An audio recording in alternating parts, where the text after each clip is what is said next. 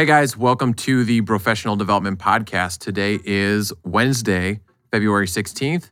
This is episode 68. Today, we're off-site. We got on a very special guest, Chief Amazement Officer at Shepherd Presentations, Customer Service and Experience Expert, Hall of Fame speaker for the National Speakers Association, New York Times and Wall Street Journal's best-selling author, including the most recent book, which Brad and I both read, I'll Be Back, How to Get Customers to Come Back Again and Again. Shep, thanks for having us in your office. Man, great to be here. Yeah, this is World Headquarters. HQ? HQ. Nice. So I did, and this actually wasn't written down in my notes for a question, but we were talking earlier. So my first question is actually, being a guy that is an expert on customer service and getting people to come back and the customer experience, how the hell do you go through Spectrum, which is notoriously the shittiest customer service of all time? I'm not going to diss them on the air here.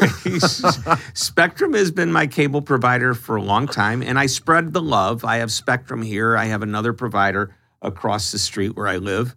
And so, we spread the love a little bit. Spread the love. That's fair enough, right? Yeah, for sure.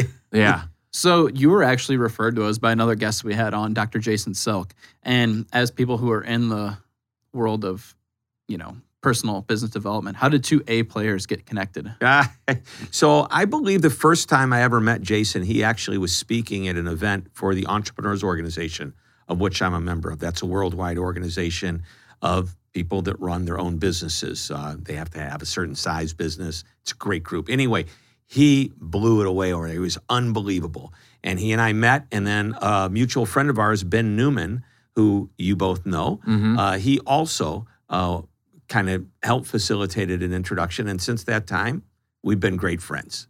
Yeah, that's awesome. So I guess one of the, we're obviously going to dive a lot into the book, but before we do that, like our mantra, I guess, is if you're not growing, you're dying. And we're all about personal and professional development. I know on your website, you've got some books that you recommend, but my question to you would be, how did you get your start into personal and professional development? Sure. And I wouldn't say what I do is true, what I would call personal development. I'm a customer service experience expert, and we do work with individuals. We will coach leaders on how to create that culture and how to communicate with your employees to drive a better experience. But let's go back to the very, very beginning. My best coaches and mentors were actually my parents, and that's no joke. When I was 12 years old, I started my first birthday party magic show business. It was my first business, entrepreneur. And I remember it was a Wednesday afternoon. My mom picks me up from school, drops me off in front of this house. I take this big box of magic tricks in, entertain a bunch of screaming kids for about a half an hour, 45 minutes. I get paid a whopping $16. I was 12 years old. It was a long time ago. $16 back then was like $2,412. Today. It was a long time ago. Exactly. Yeah, exactly. Anyway, so I come home and my mom, because it was a school night, she goes, now what are you going to do after dinner? And I thought, homework. And nope.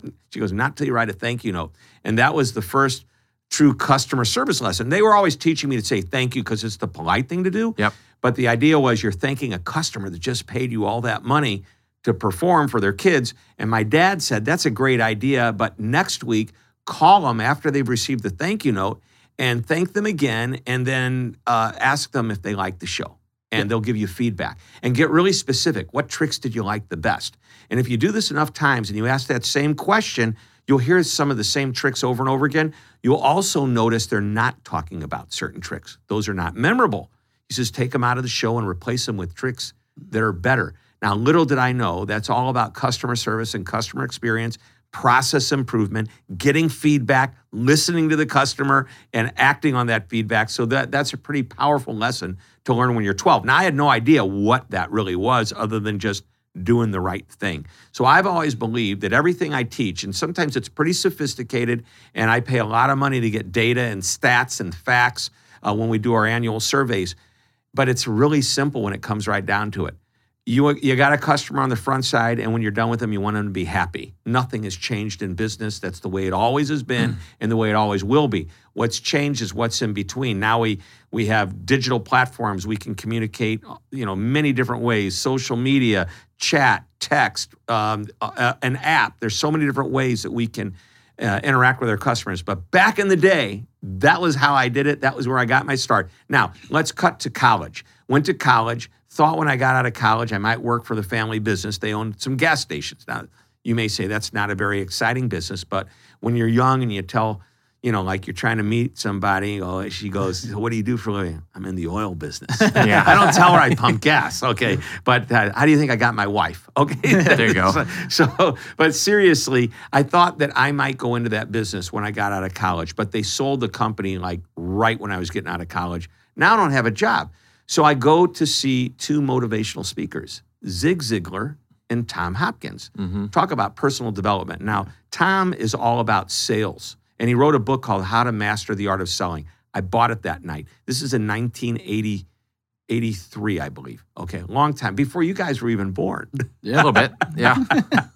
I know I don't look that old because I don't have gray hair that you see. Neither does Matt. Same. Yeah, I know. Yeah. Bald guys look same like, stylist. Yeah, and by the way, bald guys look young for the longest time and then one day they just look old. Like when they're really old, they start looking old. But otherwise, we can hold it together. It's good. Anyway, I digress. So I saw Tom Hopkins. I bought that book, and Zig Ziglar, Personal Development. He had a goal-setting program called See You at the Top, about setting your goals and making things happen. And I bought that audio cassette. You guys may not remember. Those are little cassette tapes that they put in the, Heard of them. You heard of them. Great. Anyway, I listened to those the very first night. I read that book cover to cover.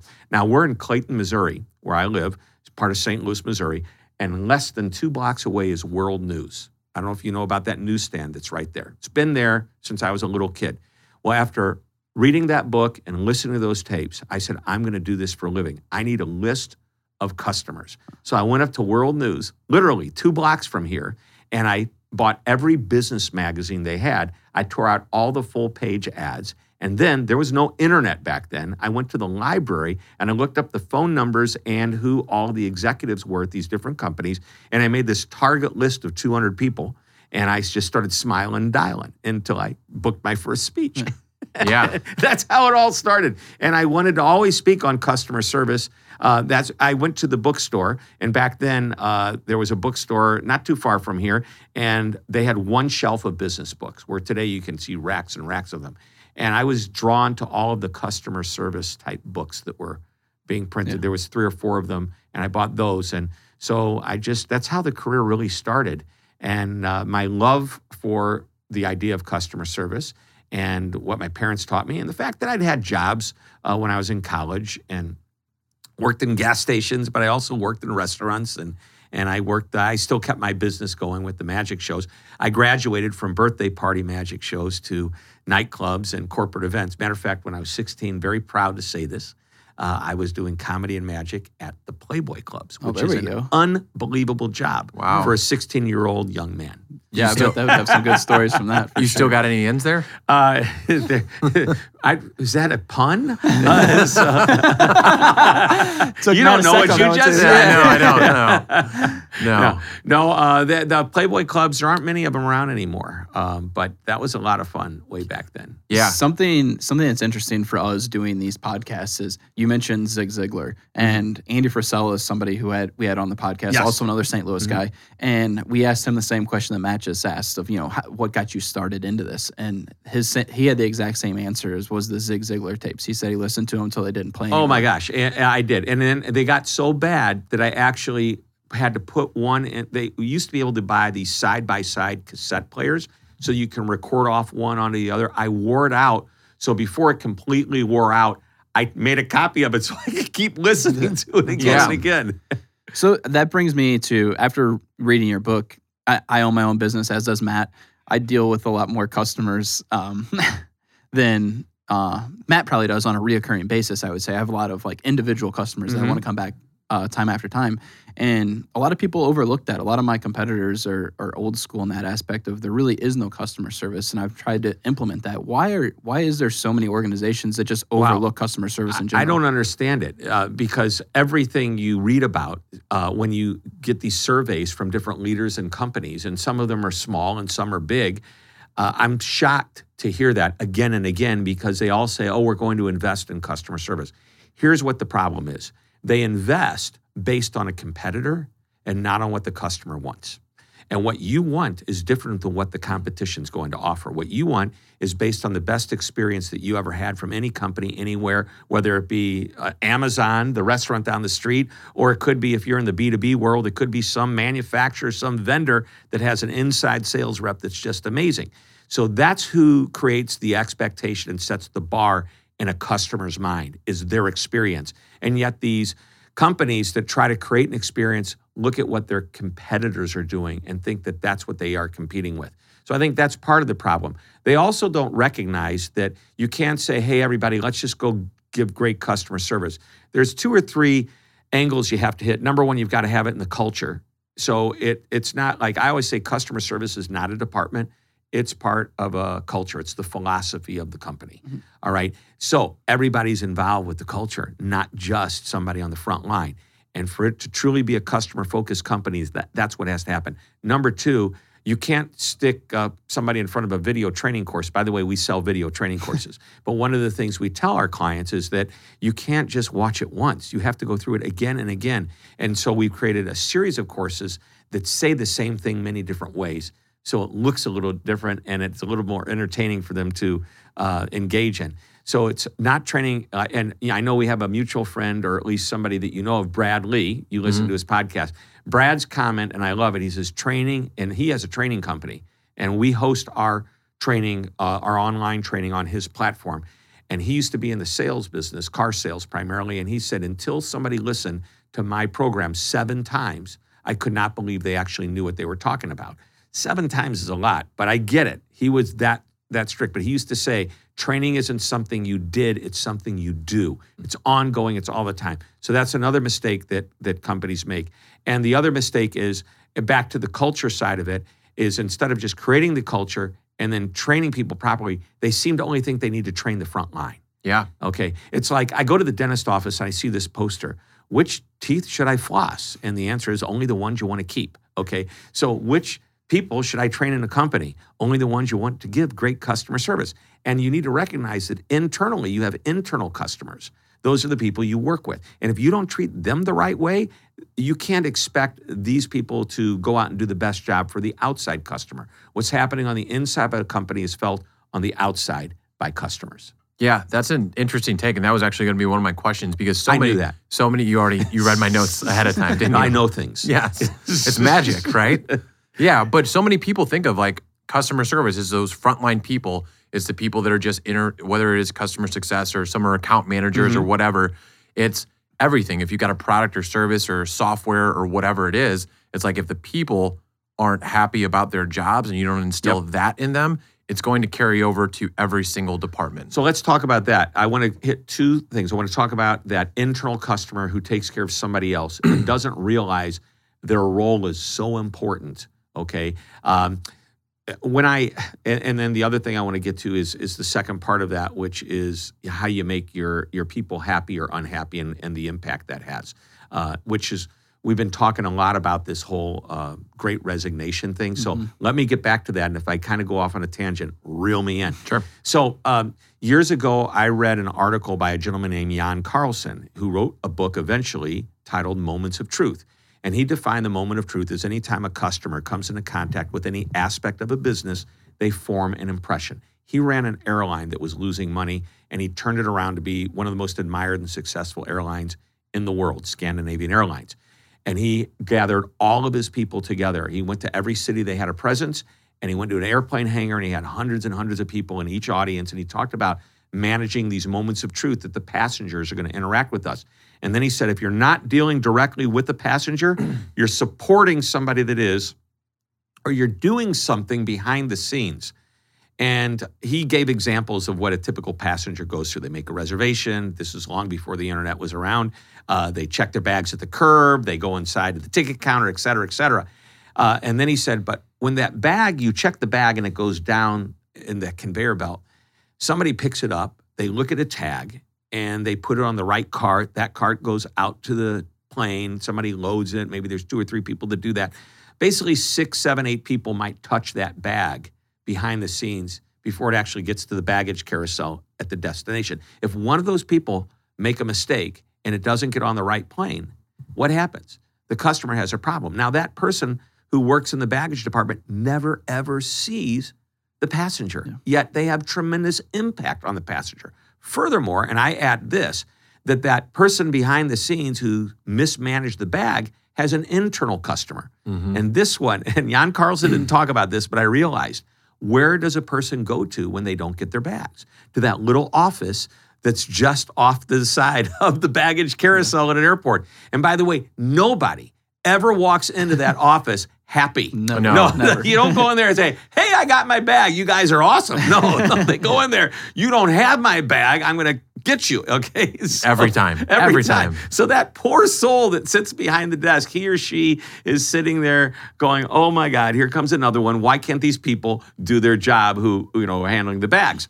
So there's an internal customer as well. And of course, we need to manage these experiences. So recognize, and this is a really cool exercise, to create a journey map of all the touch points that the customer has with you. And, for example, you make a reservation. Well, that's a major touch point. You check your bag at the curb, another major touch point. Well, what happens behind the scenes to drive those touch points? And that's where you start to recognize that every single person in your company, no matter how big or small the organization is, has some impact on that end experience that the customer has, somehow, some way. And we track it. I don't care if there's 100 people, 5 million people in a company. We can show everybody has some responsibility in the customer experience department. Now, let's talk about those employees that aren't so happy. This is a huge issue today where people are struggling. Companies are struggling to keep good people. And we talk about it. And I asked them straight up front, do you think they're working for a paycheck or are they working for the company? What do you mean? And I said, well, do you pay them what they're worth, or do you, like a typical call center customer support person, just because we're talking about that? Could be any role, could be retail. Part of the problem is they're low paid. And sometimes in the customer service world, in that department, it's stressful because nobody ever calls you again to say, hey, I'm so happy, just want to let you know, goodbye. No, they call because they have, sometimes it's just a nice question and we can help them. But when they complain, we just did a survey, we do an annual survey, and I asked the question, never asked it before, I can't wait to ask it, because I think, I asked how many people, or have you ever yelled at a customer service rep? 40% admitted to saying yes. Yesterday, whenever they admitted yes. By the way, I believe that 60% are lying. Oh, yeah, for sure. Maybe it's not 60, but it's a high number. But then I was shocked. The follow-up question later in the survey, have you ever cussed at a customer support rep? And 33% said yes. And I think that number is probably pretty accurate, maybe a few more. I was surprised I was willing to get that high of an answer. But think about it. These people are getting, yelled at and cussed at. And anytime that happens, it takes a certain personality to do that. Anyway, and by the way, all the money in the world can't take away the stress that you're experiencing. Just can make it easier at the end of the day to know you're going home to a nice home because you can afford it. But here's the point.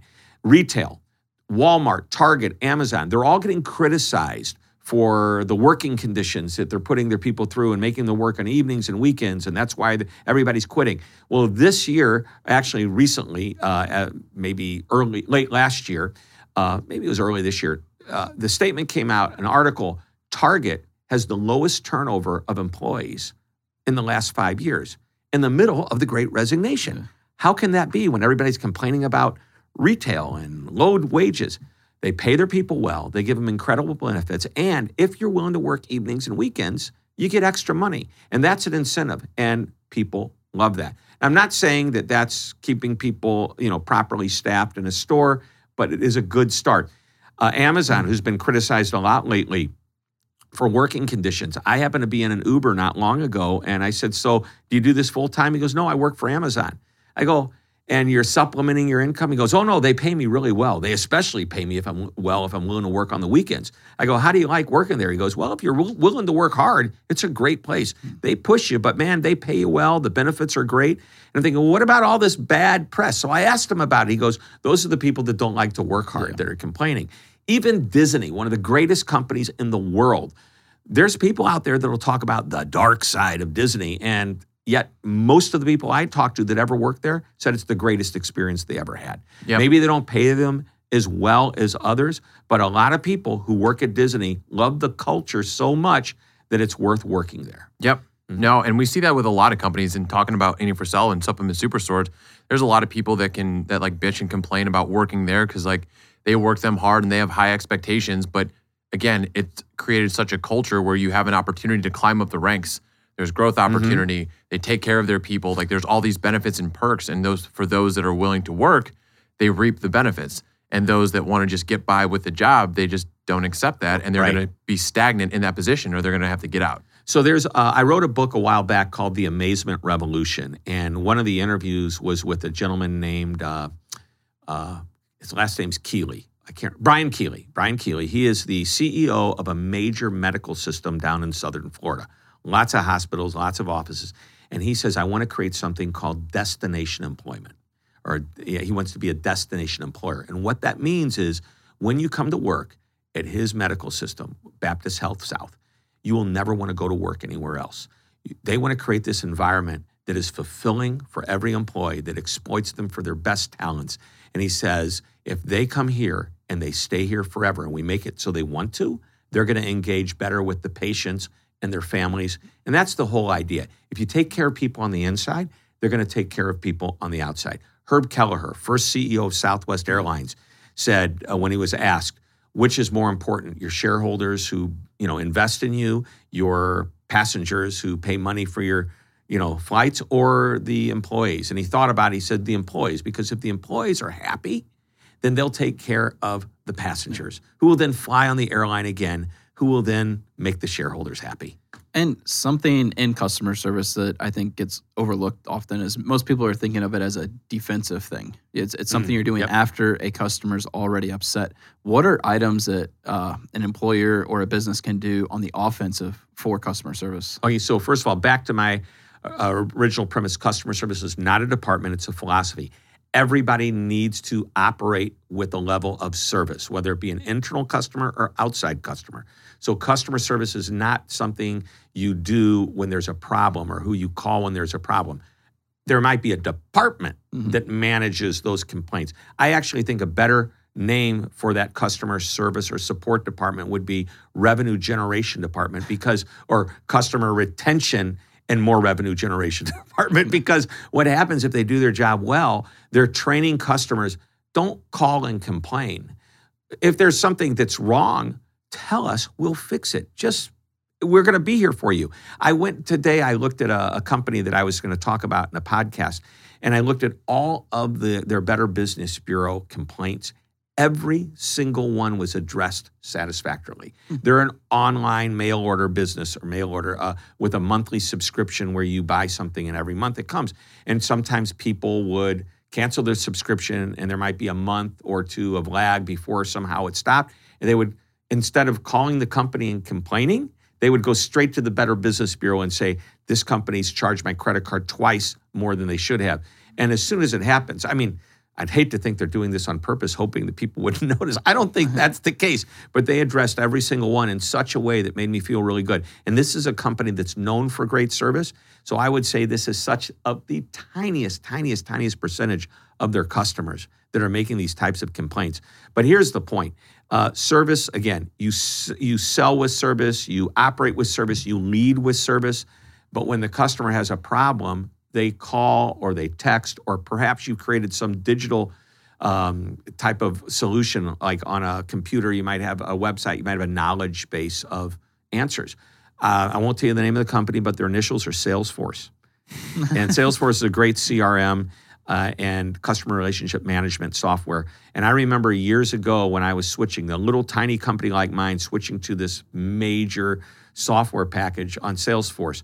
I was talking to the people, like, if I call, how do I get customer support? What's the best way? Am I going to have to do a ticketed type of thing where I have to wait 6 hours to get somebody to respond? They said, do this.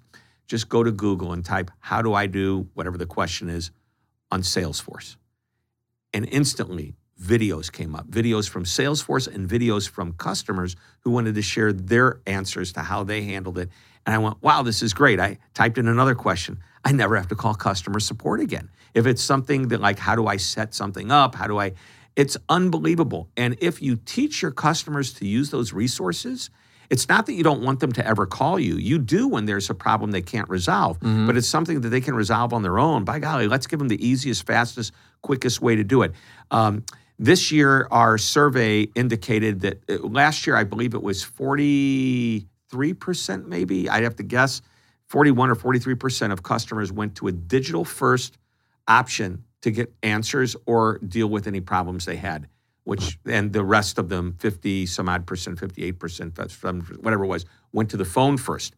This year, I think part of it was the pandemic made people just want to talk to people, especially when we were in quarantine, and they got used to that. The number of calls that went up to a typical customer support world that had a good online solution went up by 30% during that first year of the pandemic. So last year was year 2. People are still in the mode. So we saw a little bit more of a downturn in the digital reaction. Did I want to go digital first or phone first?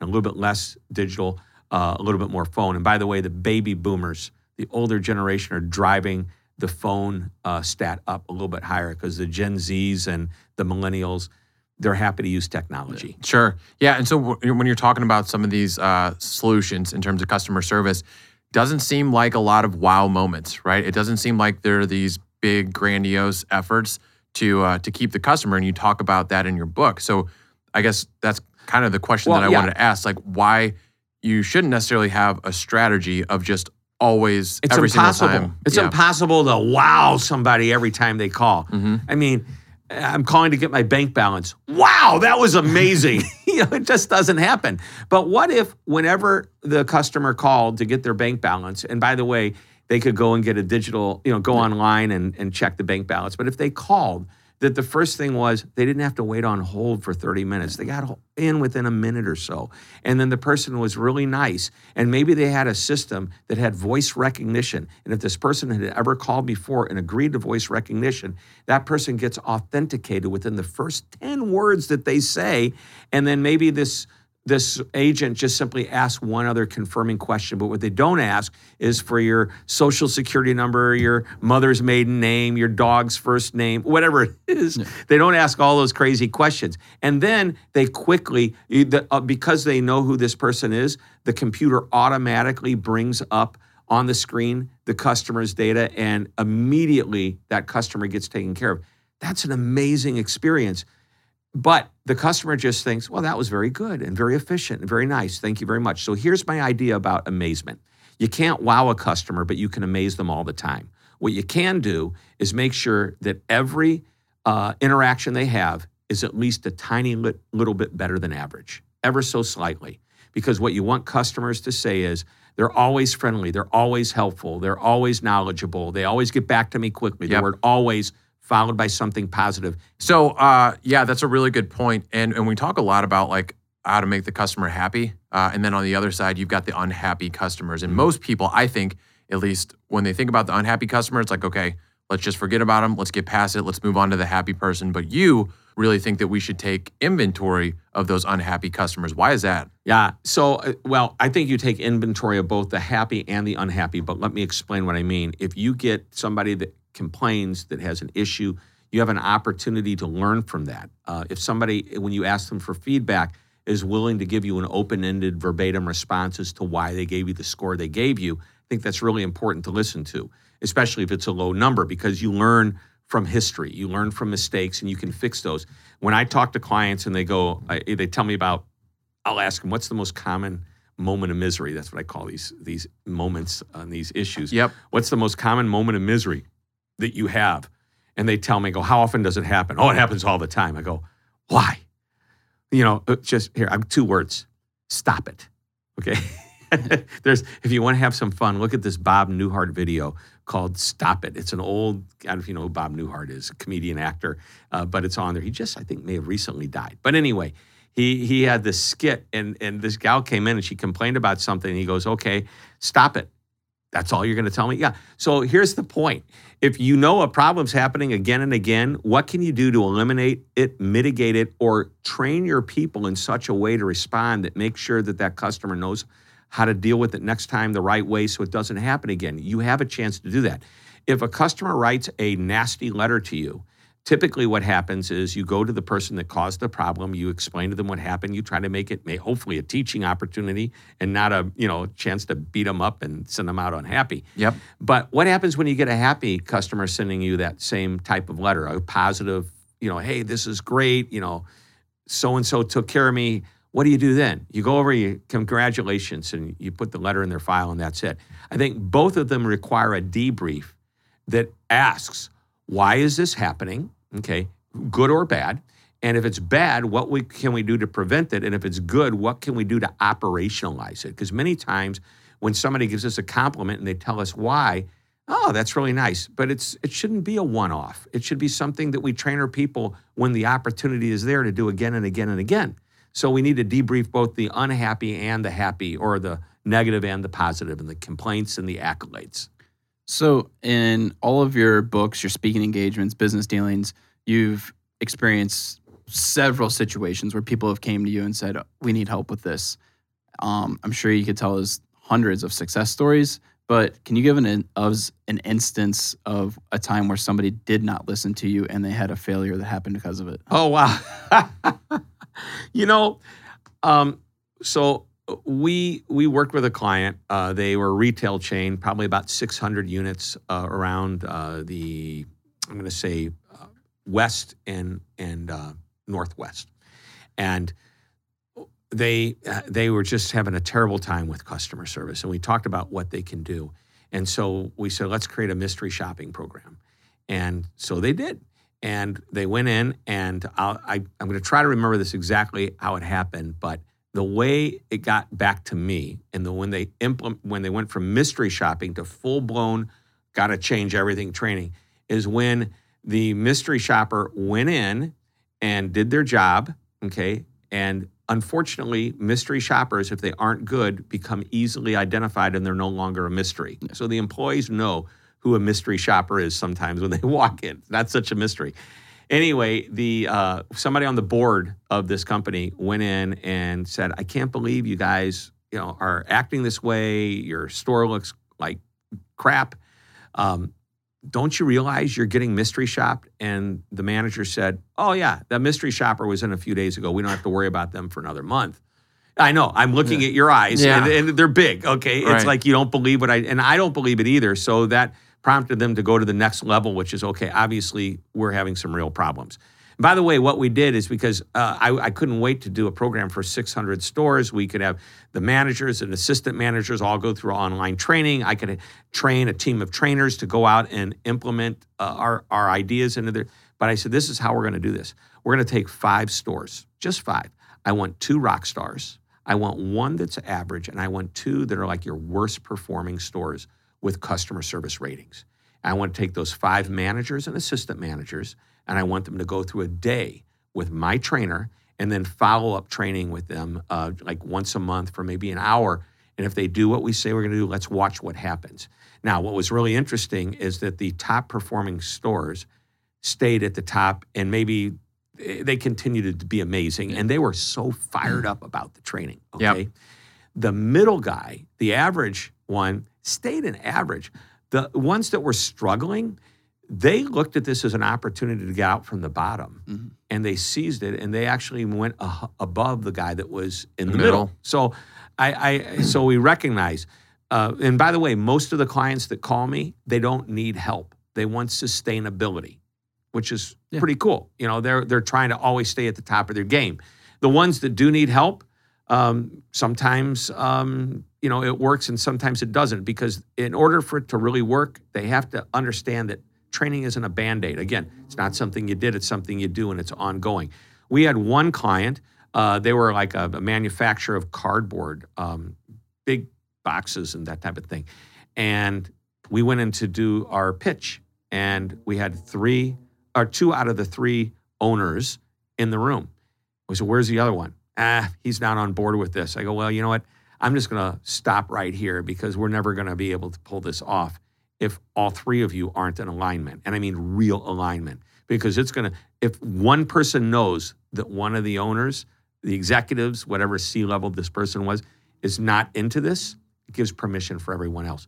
I'll use an example. I always talk about, I have this 6-step process, and the fourth step of the process is that leaders, and creating a customer-focused culture, leaders have to demonstrate what they want everyone else to do. Yeah. And you've really got to wear it on your sleeve and have it in your heart and walk the talk. Walt Disney, many years ago when he was alive, and by the way, he never even saw Disney World in Orlando. He saw where they were going to build it, but he never saw the finished product. His brother Roy took care of that. Anyway, so he's out in L.A. or Anaheim walking through the park, and he used to walk through the park, and everybody knew that was Walt Disney walking through the park. All the cast members, their employees, oh, there's Walt Disney. And he would look around and wave, and if he saw a piece of paper on the ground, he would stoop down, pick it up, and throw it away. Mm-hmm. And he used to say that if he didn't do that, he gave permission to everyone else not to do that as well. And he called that stooping to excellence, which I love that concept, stooping to excellence, because you're willing to stoop down to whatever level you need to do to make sure that there's an excellent experience. And if cleanliness, which is what that theme park was known for, and one of the reasons Walt Disney built Disneyland to start with, is he wanted his kids and everybody else's kids in the world to experience a safe and clean theme park, because his kids and he earlier did not have that good experience. It's actually a great story. It is. They're thawing them out now, aren't they, though? They're thawing them out, and I hope we're going to bring them back. Yeah. Because we need a little of that Disney in That's us. right. Yeah. Well, I know we're kind of running on time. We don't want to push it, but I'm good. Okay. I'm having a good time. You having a good time? Oh yeah, for Good, sure. good. We have that. Where's the food? Where's the drinks? Where? That's afterwards. Yeah, that's afterwards, right? Yeah. We're going over your place. Yeah, we should do one of these where we just do the drinks beforehand. Yeah. You know what I mean? Why do it before? Why not do it while we're doing it? Yes. It gets more and more interesting. That's what we need to do for sure. Yeah. So I know I've got an OnlyFans question. Did you guys have anything else on your list? Something that I had is we've kind of touched on it a little bit. And I noticed this when we were, sorry to keep bringing up Andy Frisella, but the culture he's instilled in people there was like, for me, it really resonated with me. It's working. Yeah, they had people there who literally sit down, they write handheld notes every single day. And after doing that, that's something that I started implementing in my business. And it was funny because I'm listening and reading your book last week, and one of my customers wins a race down in Florida, and I pull out my little letter and I say congratulations, and I throw in some stickers to him and send it off in the mail. And I'm like, well, I must be doing something right if somebody's writing a book about this, and it's in large organizations. So I don't know if I want to say thank you, but at least let me realize that I'm on the right track. Yeah, you are 100%. So in the other room here, there's on the wall a framed picture of a thank you note. And if you've watched some of my videos on YouTube, there's an old video, I call it Vintage Shep, probably about 15 years old, of me telling a story about a taxi cab driver. And at the end of the trip, the guy got a big tip. He was amazing. And I mean, just like you would imagine, it was more like a limousine ride than a taxi ride. Other than he didn't look like he looked like a bum. It had been a long day. He was all messed up. Anyway, I digress. I get home, and 4 days later, I get a thank you note from this guy.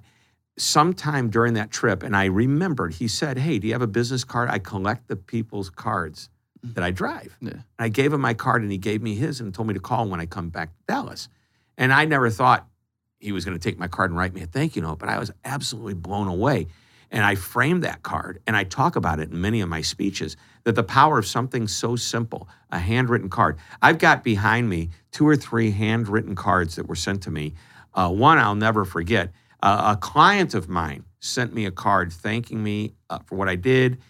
It was the most friendly, nicest card that anybody's ever sent to me. It blew me away. And by the way, I sent a card to him, but I didn't expect him to send a card to me. I mean, he paid me to do my job. But isn't that cool? This attitude of gratitude. I think it's a really important thing to have. And if you can demonstrate it through something as simple as and by the way, people like to communicate differently. So you can do thank you cards, you can text people, but it's got to be personal. If that's the way somebody likes to communicate by texting, text them. You can even send an email. But if you do it right, it's personal, and it doesn't matter if it's digital and not quite thank you note, about handwritten note. But the handwritten note does have a pretty powerful place. Sure. How about video? Have you sent a thank you video? I haven't done that, but one of our other hosts, Bobby, he actually talks about sending videos all the time. Right. So there's a company out there called BombBomb Video, BOMB, BOMB, BombBomb.com. And you can, for a very inexpensive subscription, send videos. And it's real simple. You got your video camera on your phone or on your computer, and you just type in their email address and push the red button. It starts recording. You go, hey, it's Shep here, but you probably knew that. Thank you very much. Whatever. Yeah. And it's very, very personal. Gotcha. That's awesome. Yeah. Thanks. I wrote that down. We've been jinxing a lot I lately. know. Yeah. Mind waves. Yep.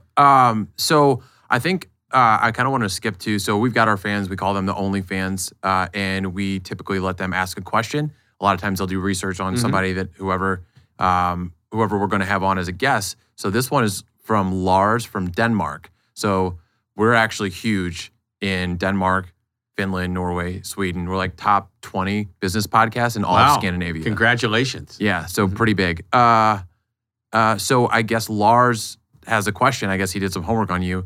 He says, if this is going to be on YouTube, can we see a magic trick? Can we see a magic trick? Can we do one for the camera? Sure. Let's see. What do I have here? So there is a deck of cards over there. You see them on top of the...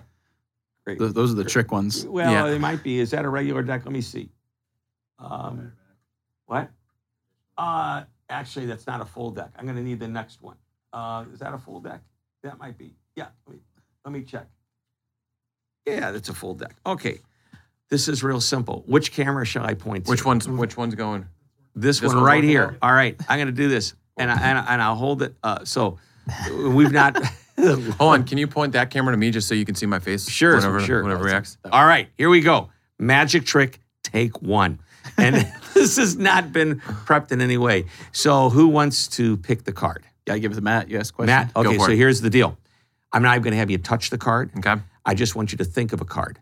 But don't think of an easy one like an ace of spades. Wow, or- that's my fucking card. I know. I swear to You God. got to pick a different That was card. my card. You got to pick a Look, different he card. already did it. Yeah. That's it. And don't Okay. pick a king. Okay. That's too obvious. Yep. I want you to make it a really hard card. Okay. Okay? Yep. Got it? Lock it in your mind. Sure. I'm going to make sure, I want you to look at this. Can you see the cards in the camera? They're not going to leave your sight. The name of your card, 3 of clubs. are you sure 100%. it wasn't the 9 of diamonds? Yes. Damn. No, I'm just kidding. Let me show you something. You said 3 of clubs. I'm going to hold this so you can see that one card in the entire deck is upside down. One card. Matt, you could have picked any card at all. One card. I'm going to turn this over. There it is. The 3. Oh, is that your card? Yeah, There you go. There you go. That's it. Oh my God. Everybody picks the same card. It's great. So, no, they don't. That was awesome. Yeah, that's good. Oh, no, that's awesome. We appreciate that. And that's going to make really good content for all of our social media platforms. That'll be fun. So That'll we be fun. we appreciate it. Did you guys have anything else before we closed up? No, I don't have anything.